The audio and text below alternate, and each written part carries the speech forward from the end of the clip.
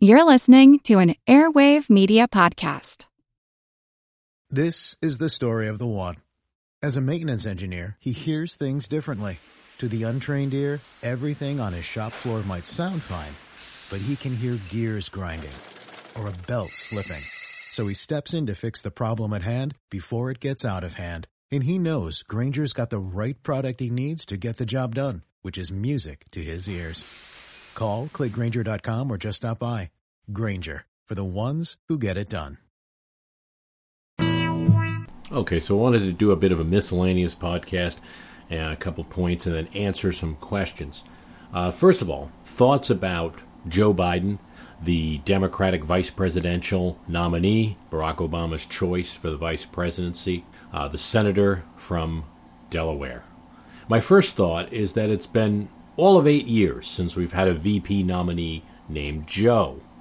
Joe Lieberman, of course, from Connecticut, the Democratic nominee. But before that, Joe Robinson of Arkansas, the 1928 nominee of the Democrats, ran under Al Smith. Al and Joe, the button said, let's go. They didn't. They lost to Herbert Hoover and Charles Curtis that year. In a past podcast, we talked about there being about 5 reasons to choose a vice presidential candidate.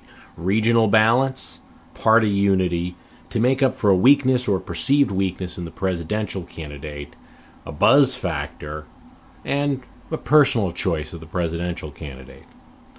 Joe Biden's a solid choice in many ways. He brings a working class credibility to the ticket. That's something many commentators say Obama needs. It definitely helps Barack Obama with the experience factor. Having served 30 years in Washington, D.C., he's been around quite a long time, ran for president in 1988, was on the Foreign Relations Committee for quite some time. He's been a noted commentator on Iraq, many foreign policy issues. He's got credentials there that are going to be tough to deny. But I think it's really a whole package. I think it's less of any one reason why Barack Obama would choose Joe Biden. And it's really a kind of a plethora of little benefits in many of the areas that we look for in a vice presidential candidate. I think that made him very attractive for Obama. Probably the largest one is the experience. He does not bring much of a regional balance. Delaware is safely a blue state. He does not bring much of the electoral college along with him. Delaware has 3 electoral votes. It's one of the smallest pieces of real estate to earn the label state.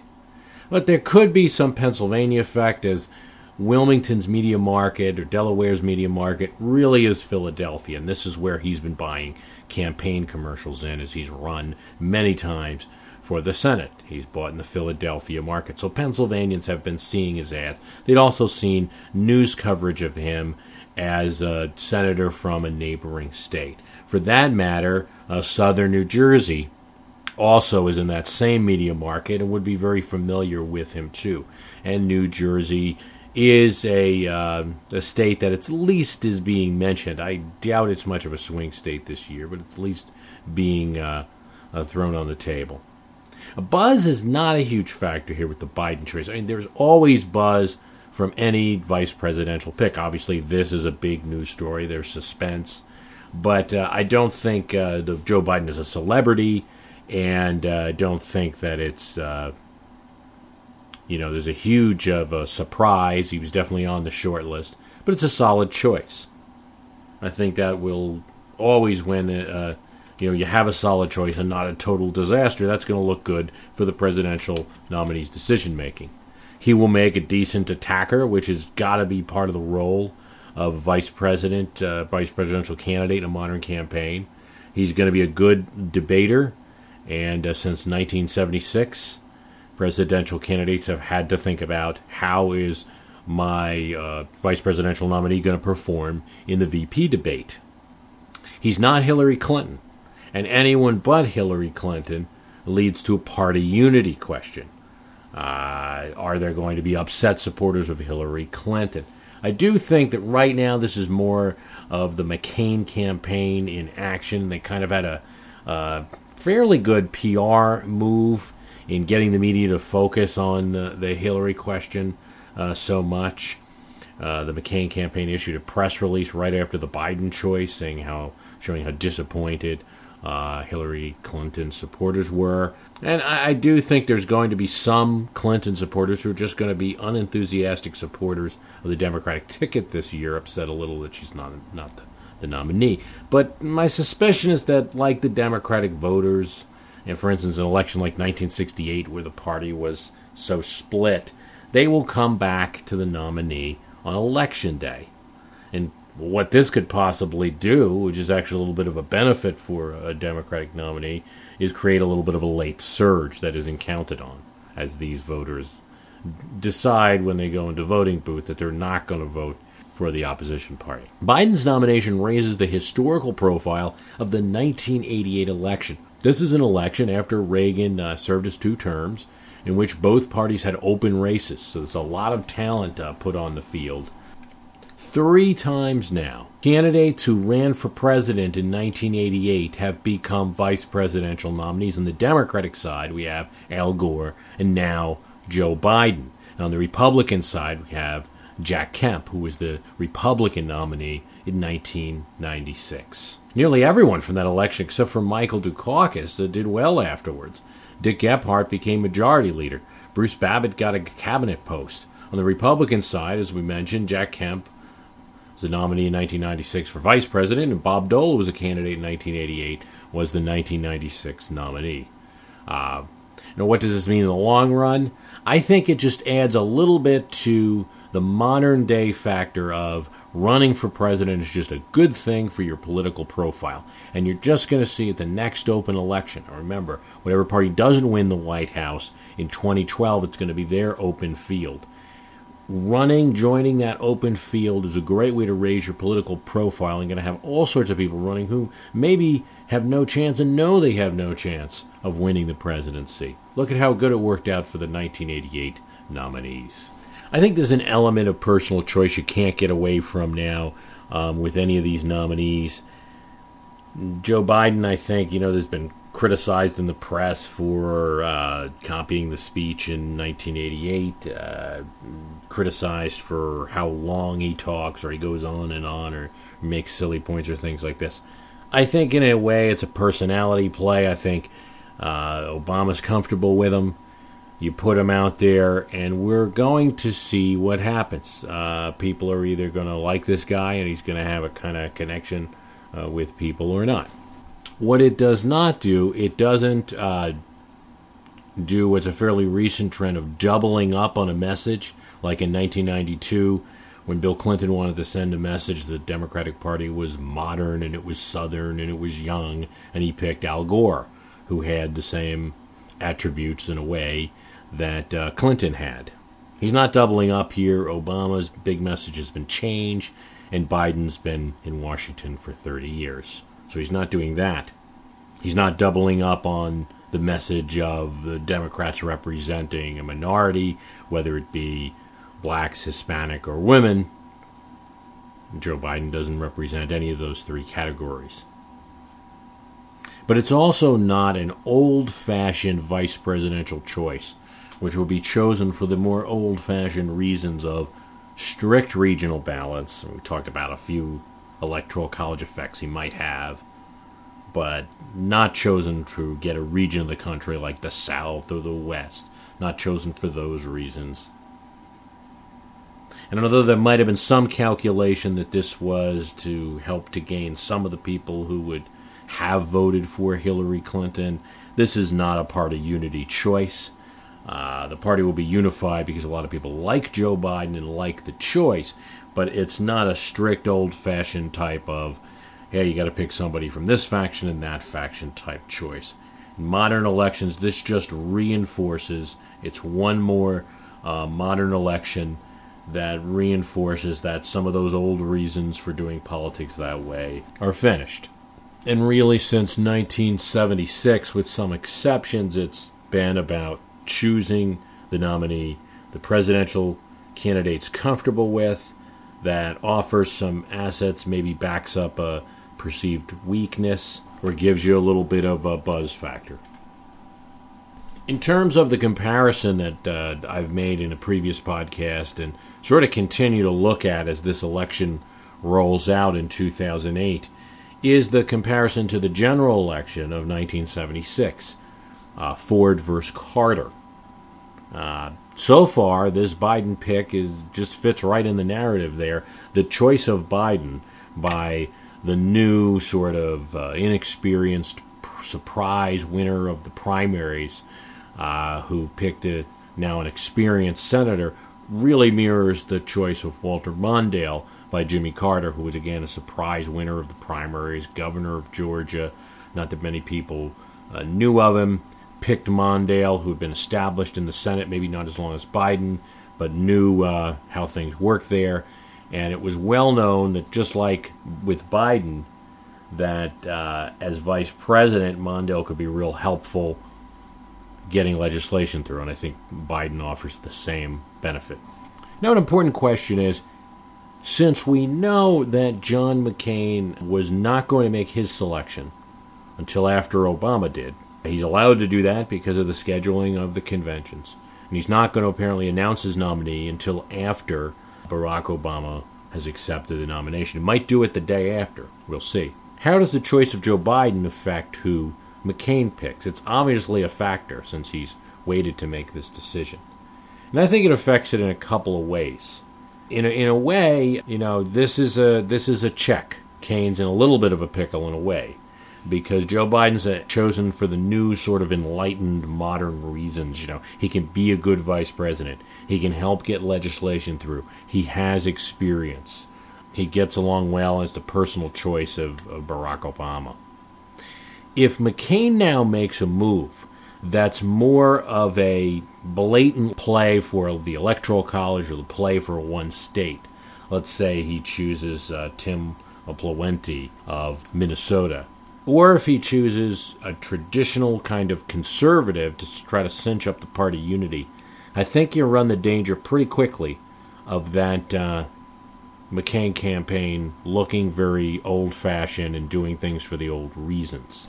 So at minimum, he's got to pick his own Joe Biden, somebody that he chose because they'd make a good vice president, that it's not for a blatant political or electoral college reason. That's the minimum. That sort of gets you out of check. Doesn't advance the game very far for McCain. But one thing the Biden choice has done, being that the Biden choice is not radical, it's not a surprise choice for Obama, he's opened up the opportunity for McCain to make a radical choice here, to surprise the media and surprise the voters, and do something a little different that will generate some buzz. And of course, everyone's talking about the possibility of nominating a woman vice presidential candidate. Of course, he's trying to appeal to these Hillary Clinton voters.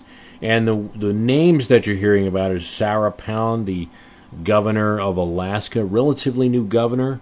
We would then have two vice presidential candidates from small electoral college states. Definitely not an electoral college play. You're hearing about Kay Bailey Hutchinson of Texas, which would blend the conservative and also picking a woman, but would get him nothing in the electoral colleges. Texas is going to go for McCain in this election, unless it's a real landslide for the Democrats this year. And Carly Fiorina, the former executive of Hewlett-Packard, which would be kind of a double surprise because she's not been involved in politics but has been an enthusiastic supporter of his campaign. Or he could go with something like a Hispanic, perhaps Mel Martinez of Florida. Prescription products require completion of an online medication consultation with an independent healthcare provider through the LifeMD platform and are only available if prescribed. Subscription required. Individual results may vary. Additional restrictions apply. Read all warnings before using GLP-1s. Side effects may include a risk of thyroid C-cell tumors. Do not use GLP-1s if you or your family have a history of thyroid cancer. If you've struggled for years to lose weight and have given up hope, did you know you can now access GLP-1 prescription medications at TryLifeMD.com? We're now offering eligible patients online access to GLP-1s, the breakthrough prescription medication that can help you lose body fat and weight. Listen to what people are saying. It's fun to put on jeans that you couldn't get into 6 months ago. Every morning, I look forward to getting on the scale. For anybody who's struggling with their weight, it's a godsend. And here's the best part. Your insurance may cover 100% of the cost of your medication. So go to TryLifeMD.com to have your eligibility checked right now. Get started today at TryLifeMD.com. That's TryLifeMD.com. Want to learn how you can make smarter decisions with your money? Well, I've got the podcast for you. I'm Sean Piles, and I host NerdWallet's Smart Money Podcast. On our show, we help listeners like you make the most of your finances. I sit down with NerdWallet's team of nerds, personal finance experts in credit cards, banking, investing, and more. We answer your real-world money questions and break down the latest personal finance news. The nerds will give you the clarity you need by cutting through the clutter and misinformation in today's world of personal finance. We don't promote get-rich-quick schemes or hype unrealistic side hustles. Instead, we offer practical knowledge that you can apply in your everyday life. You'll learn about strategies to help you build your wealth, invest wisely, shop for financial products, and plan for major life events. And you'll walk away with the confidence you need to ensure that your money is always working as hard as you are. So turn to the nerds to answer your real-world money questions and get insights that can help you make the smartest financial decisions for your life. Listen to NerdWallet's Smart Money Podcast wherever you get your podcasts. Just to throw some names out there, he could go with Bobby Jindal, who's an Indian American and the governor of Louisiana. He could go with Joe Lieberman, who is, of course, a former Democrat and now an independent senator from Connecticut. Obviously shares McCain's views and will be speaking at the Republican convention. That would be history making a course, because Joe Lieberman was the nominee 8 years ago of the Democrats for vice president, now the nominee of the Republicans for vice president. That would be quite a historical event. Sort of happened once before if you look at the John Calhoun, who ran for vice president along with John Quincy Adams, and then ran with Andrew Jackson. Parties weren't so definite at that point. They're just sort of factions. And so I think that's what there is to say from a semi-historical perspective about the Joe Biden choice. Another note, I took some note that Democrats said that their chances looked as good in 2008 as a party for winning both the presidency and the House as it did after Watergate. The Democrats have been in the best position in terms of polls since Watergate, in terms of voter feelings about the Republican Party and about the Democratic Party. Fundamentals of the party are sound. House races look very good this year. In that statement, which is actually issued by the Democratic Party, I think forgotten in it, and it sort of takes a history and political buff to see, is that we dealt with this in 1976 comparison podcast. The election after Watergate was the 1976 election. And that general election was kind of a rough one for Democrats. It was a win. Carter certainly defeated incumbent President Gerald Ford, and that was an achievement. But it was a close win. And I'm sure that post-Watergate election is not something the Democrats want to imitate this year.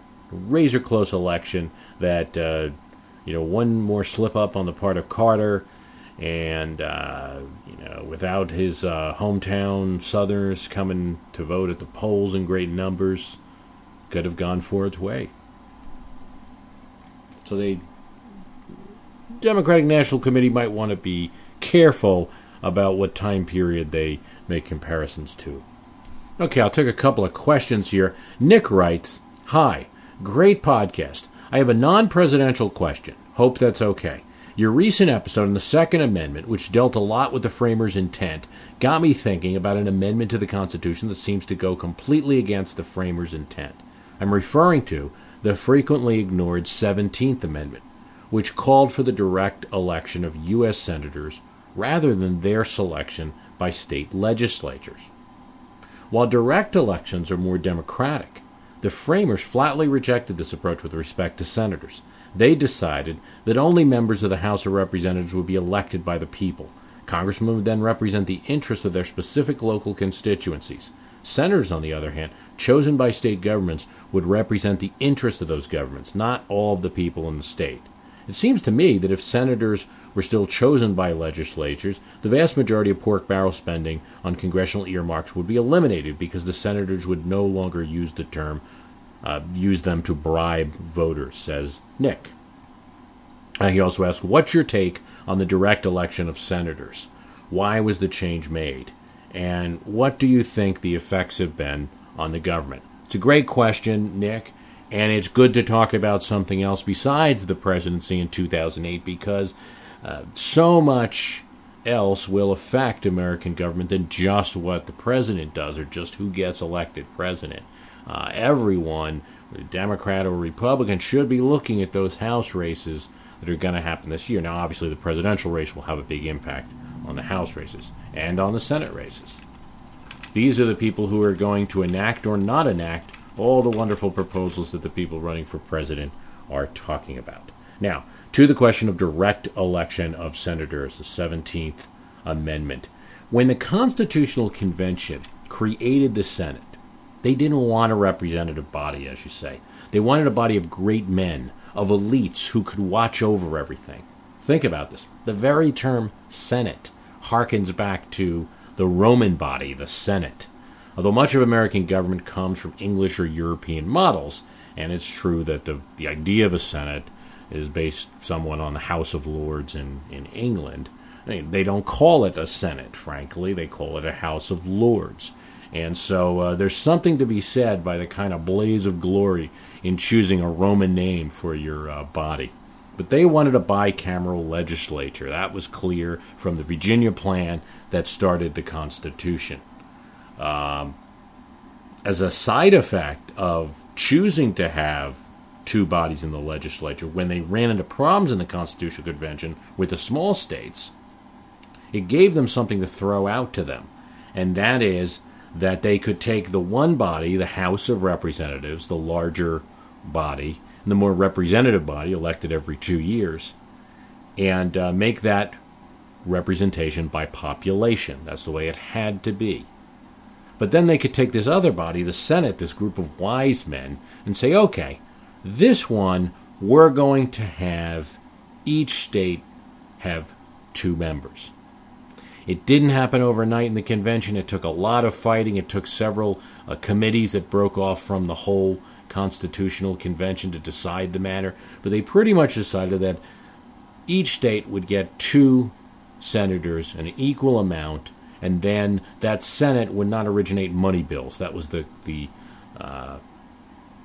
compromise. So the House would do that because the House is closer to the people, so they get to originate the money bills.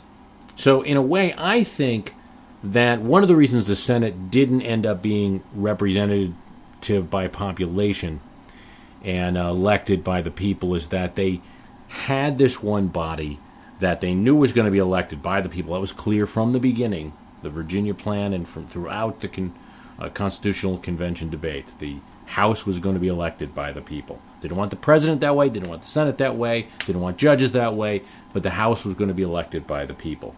So once they had that in the bank, sort of, they could afford to have this Senate that was going to be the wise men, and not a lot of thought was given to electing them in different ways. There were a couple of proposals, but for the most part it was decided, let's have the state legislatures.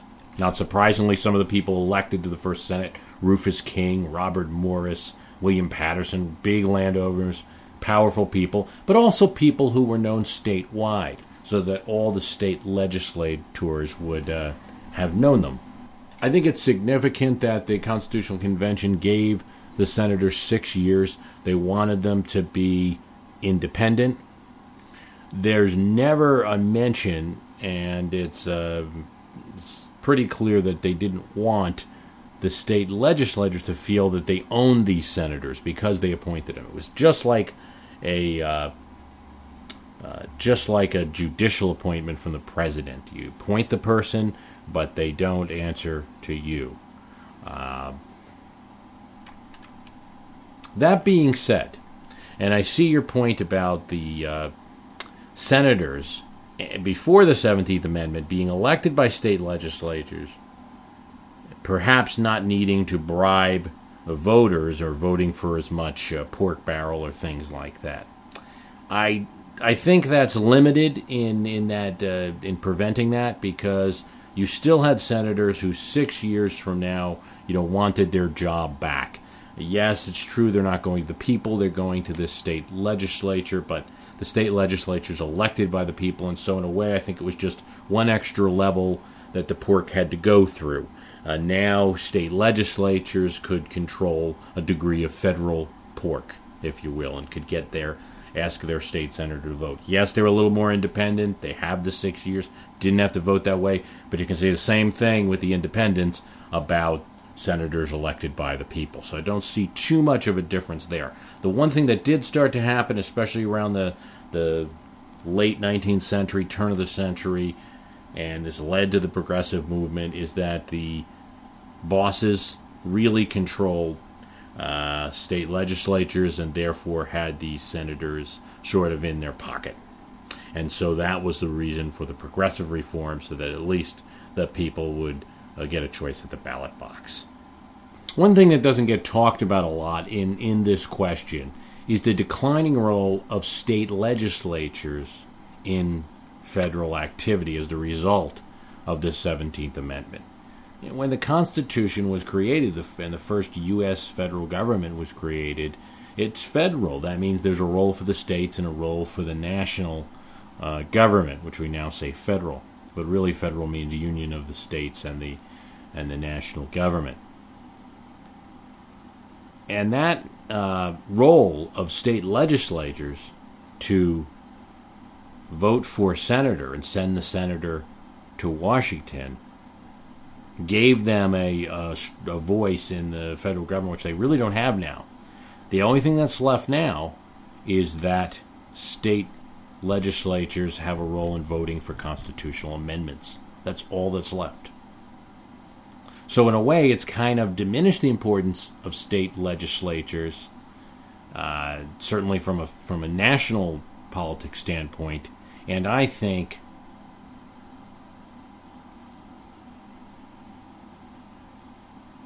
diminish the importance that voters attach to the state legislative elections and how closely they watch it and how closely they want to support their candidates at that level and watch those elections at that level. And that's probably a negative thing. It'd be hard to say whether I think overall. I think I would err towards that popular election is better. You've got the 6 years, and that has led to, in both systems, the Senate being a more collegial and more moderate deliberative body. In that way, it has worked. Bill Smith writes, in reaction to the podcast on Iraq in the context of other American wars, "Your podcast is outstanding, and I have a lot of respect for your interpretations. Catching up via podcast, so this will be old. One quibble, one suggestion. I would have to suggest that World War II was a double election war. In this podcast, I had indicated that Vietnam and now Iraq were the only two wars that stretched across two elections." So Bill says, I would have to suggest that World War II was a double election war. FDR's No Boys to Foreign Wars campaign promises were a major part of the election, but there were sub rosa efforts to the Chinese and mixed messages to American volunteers moving across the porous Canadian border. The suggestion is to look to a broader Philippine insurrection versus Iraq war. I did a little of this in my survey course this spring. I think you've absolutely hit the nail on the head with syncing up the Philippines rather than Vietnam as the general media culture is doing with the Iraq war. Not only do you have the quick war, Spanish-American, Gulf War I, that sets the stage for a longer occupation, there are all the cross-cultural events, atrocities, the home opposition, direct and indirect casualties in the theater. Capturing Aguinaldo was only part, the quelling of violence through Taft's Second Commission, and the focus on fixing the infrastructure. Absolutely.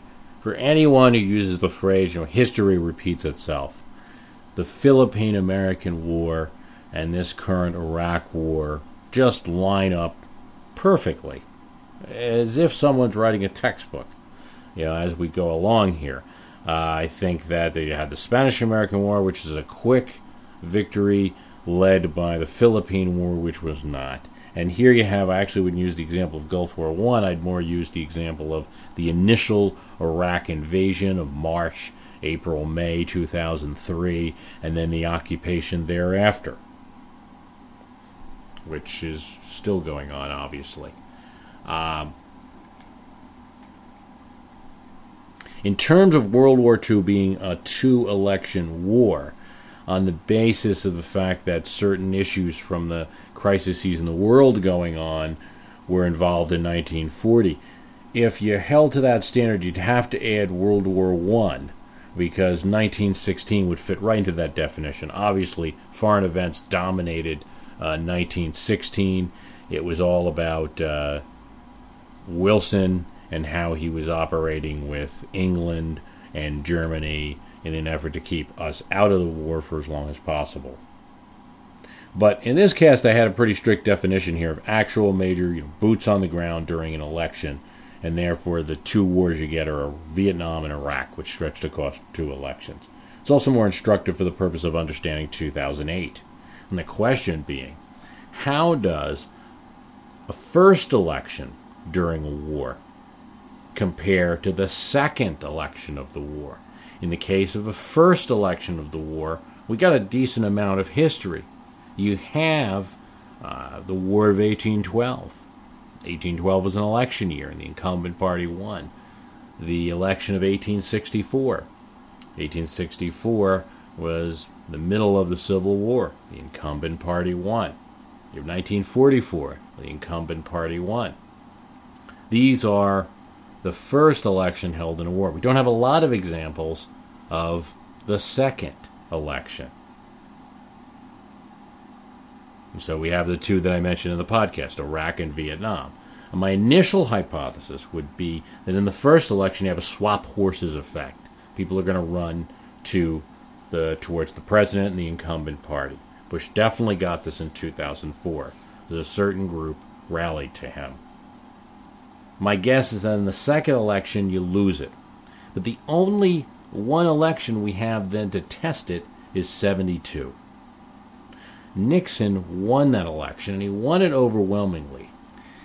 But it's not entirely clear that he won because we were in the middle of war and people didn't want to swap horses.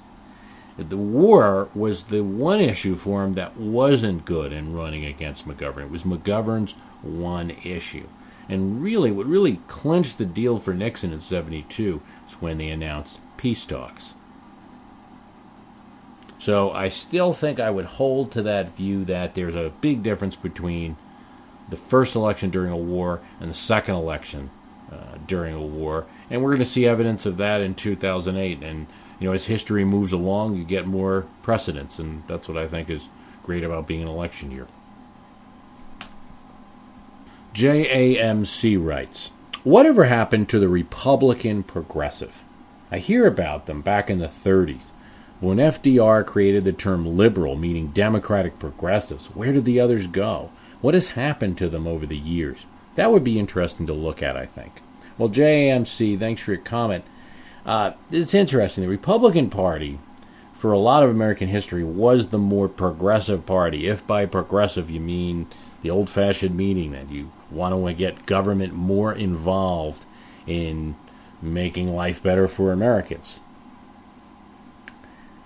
There were certainly a lot of Republican progressives throughout American history. And even during the New Deal, when FDR sort of claimed the mantle of progressivism, many Republicans, think of George Norris, the Republican senator from Nebraska, Hiram Johnson, the progressive Republican from California, or Fiorello LaGuardia from New York, were all Republicans and all supporting Franklin Roosevelt and strongly supporting the New Deal. In a lot of cases, Roosevelt would not get bills passed without Republican votes. In terms of when the Republicans sort of shed their progressiveness, you got to look at the 1912 election, because that's when Teddy Roosevelt actually pulled the progressives out of the party and ran as the progressive candidate. So that split in 1912 between conservatives and progressive really lingered in the party for quite some time.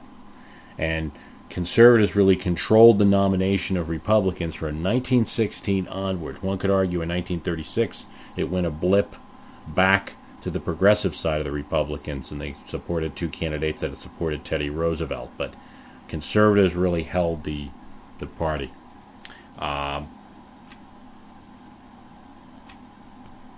JMC answers, that split would put it around the time of Woodrow Wilson, who is considered the first progressive president. It's interesting, though, that a lot of Wilson's ideas really didn't catch on till FDR, says JMC. We have many different terms for the Dems: regular Democrats, social Democrats, liberal Democrats, Dixiecrats. However, when you think about Republicans, you basically think of conservatives, perhaps a few moderates. Did this idea come out of the Cold War era? Actually, to the extent that I can put a date on any of these things, I put the critical moment not only in sort of ending the momentum of the progressive Republicans, but in really defining the two parties in America. In 1914, and it's a pretty obscure midterm election that nobody thinks about, but it was one in which Republicans gained seats where they ran candidates who were conservative and lost where they were progressive, and where Wilson's party was quite the reverse. His party was able to hold on to the House by winning progressive Democrat seats in the West, and everybody drew the lesson. Democrats needed to be more progressive, and Wilson certainly moved in this direction, and progressives helped him win re-election, and Republicans turned more to the conservative base. One of the senators elected in 1914 would be Warren Harding, who would become the 1920 nominee and very much a conservative. In terms of FDR and enacting some of Wilson's policies, well, Franklin Roosevelt had two idols, Wilson and his second cousin Teddy. Wilson actually increased the federal government in a much more dramatic fashion proportionately from what it was to what it would be when he became president as a result of World War I, much more dramatic fashion than even the New Deal had. And the New Deal kind of created the base for which, and the World War I kind of created the base for which the New Deal would be run on. Some people who served on the World War I boards were brought by Roosevelt onto the New Deal boards. It was treated very much like a war. As a longtime foreign correspondent, I've worked in lots of places, but nowhere as important to the world as China. I'm Jane Perlez, former Beijing bureau chief for the New York Times. Join me on my new podcast, Face Off, U.S. versus China, where I'll take you behind the scenes in the tumultuous U.S.-China relationship. Find Face Off wherever you get your podcasts.